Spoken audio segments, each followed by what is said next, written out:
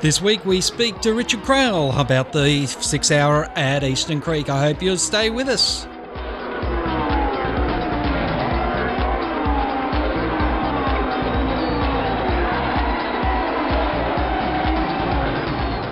Joining us this week on the line is Richard Craill. And Craill, it's been an interesting 6 hours at Eastern Creek. And once again, these endurance racings are really starting to take off. You wouldn't think we're coming out of the worst economic crisis in a good long time, with the number of cars and the number of manufacturers that are all willing to participate. Yeah, you're right.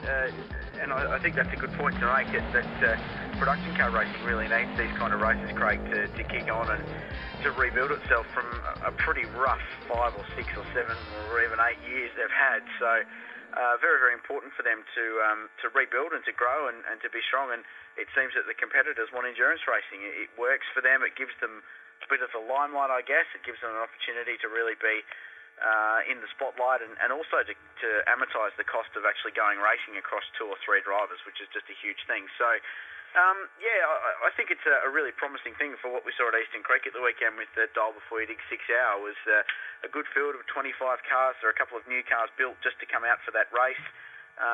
And I think very, very promising signs for the long-term future.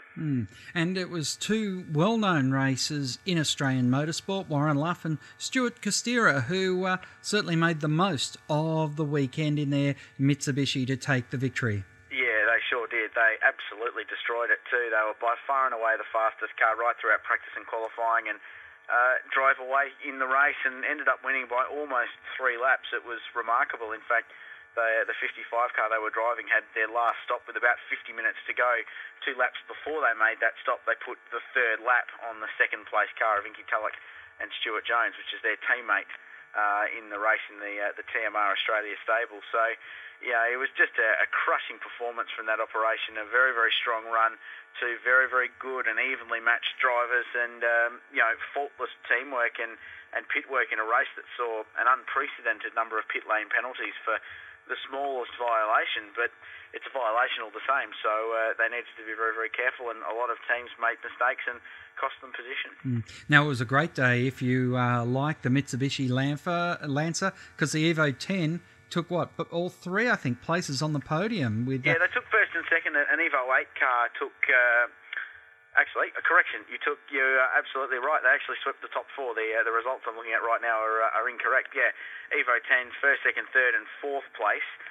The first non-Evo car was 5th, and that was the BMW that won Bathurst this year. Since has changed hands, now driven by Peter O'Donnell, who's been racing a lower class car this year, a 130i BMW. He got John Bowe as part of the deal with buying the car from Gary Holt, so they finished 5th. Look, they were the 2nd fastest car on the racetrack when John Bowe was behind the wheel. Pete's not quite up to the same speed as John, so when he was in the car, they really lost a lot of ground and dropped back through the order a little bit. We saw some pretty exciting fireworks when John jumped in and came through the field to get that car back up to where it was. And the next car was the Subaru STI of Barton Moore and Gavin Bullis, the Touring Car Masters 2-time champion. Good combination, but that car doesn't quite have the pace. If those two were in an Evo, they would have given Costera and Luff a really, really red-hot go. Unfortunately, the Subaru is not quite as highly developed, not quite as competitive at this stage, though it's getting better. So they finished the race in 6th place. And it's amazing too. Non-turbocharged car, you have to go all the way down to 11th place, the C-Class BMW 130i. So a race dominated by turbocharged cars, and especially the Mitsubishi Lancers. And I was just going to say, with the Bullis and Moore lone Subaru WRX STI in the field, it is amazing, because when we think back, as you were saying, 5 or 6 years ago, Subarus and Mitsubishis made up more than half of any production car field.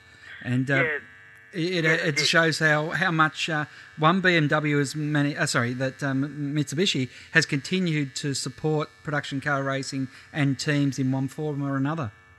Yeah, you did, and unfortunately the balance was tipped a bit more to the Evo's favour when Wilson Brothers Racing, who have had a strong year with Lee Castle behind the wheel of their older model WRX, they were unable to make the trip down. They had some business commitments up in Queensland where they're based, and unfortunately didn't make the entry, which was a real shame because I think they would have probably been a top 4 contender and certainly would have challenged the Evos on outright pace. So it would have been nice to have them there. Unfortunately, that wasn't the case. So that's the way things roll, and we had a pretty good race without them. But I'd like to think that they'll be back in the future and just as competitive.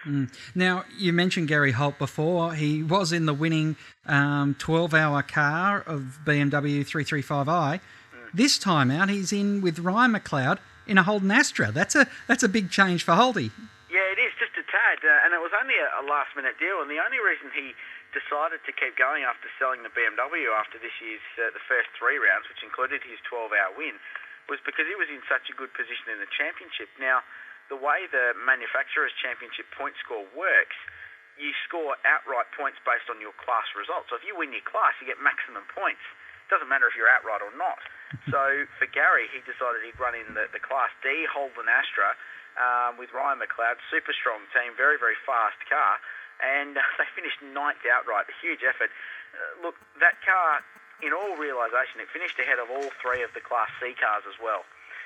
They were just behind them in 10th, 11th and 12th place, but a few laps back. So in all truth, that car's probably outclassed. It's probably deserves to be in Class C rather than Class D against the normally aspirated cars like the Holden Corolla and Ford Fiesta and the Toyota Corolla, Ford Fiesta and Mini Cooper S. So, but that's all beside the point. They did the job. They finished in the top 10. They got maximum points in their class, and as a result, Holty continues to lead the manufacturer's championship point score. And interesting that we saw in Class C, Jake Camilleri and Scott Nichols in a Mazda 3, which again is showing the diversity of the field, because Class E, the win went to Bob Holden, Justin Matthews and Craig Bradshaw in a Toyota Yaris.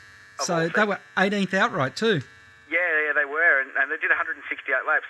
They would have done the race on 2 pit stops, Craig, which is just remarkable for that little Toyota. They got a drive-through penalty after an infringement in pit lane on their one and only pit stop, their first stop. So they were a bit frustrated with that. But, look, the Mazda 3s were really, really good. They're a quick car. They're actually better in the wet than they are in the dry. But we saw a remarkable battle in Class C right throughout the race with the Alan Shepard, Garth Duffy BMW 130i leading right up to the 10 minutes before the end. They had to pit and made a last splash and dash. Camilleri's car broke a gear shifter halfway through the race, so they dropped right down the order and lost 2 laps. They gained those laps back, and with 10 minutes to go, moved into the lead of their class and 10th outright as well, which was just a huge effort from that combination. So a great result, and in third in that class was Colin Osborne and Rick Bates in another Mazda 3. So a very good car, those Mazdas, very, very competitive.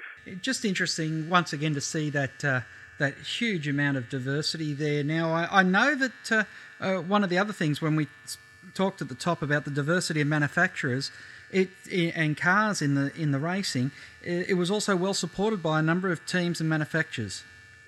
Yeah, look, it was. I mean, 25 cars. This year, the Manufacturers' Championships averaged 14 or 15, so they sort of all came out of the woodworks for it, which was great to see. The best thing, it's getting better and better as the season goes on and as the years go on, I guess, with the 12-hour being so strong now. That's flowing down into other major events. And I think, Craig, you'll see production car racing move more towards long-distance races than sprints. I think that's the format they're going to go with. Highlights of the race is on this week's SBS. I know you're calling all the action from 1 p.m. on Sunday the 25th of July, so we look forward to catching the highlights there, although perhaps at the front of the field it is a bit of a cakewalk. It sounds like there was some great racing further down there. Yeah, there was. I mean, classes C and D were decided right towards the last 10 or 15 minutes of the race. There was a lot going on and lots of great stories to tell throughout the course of the race as well. Julie Nemi was down in pit lane, wandering up and down, catching up with some of the stars in the race and getting some inside goss. So we'll have all that action and all the action from the dial before you dig 6 hour and Speed Week from 1 on this Sunday, and certainly hope you're tuning in. All right, and Morgan Park is the next round of the Shannon's Nationals, which feature the Australian Formula 3s August 14 to 15. Crayley, always great to have you on the show. Thanks, Craig. Morgan Park's going to be huge, but I'm sure we'll talk about that before we go there. Inside Motorsport is produced by Thunder Media for the Community Radio Network.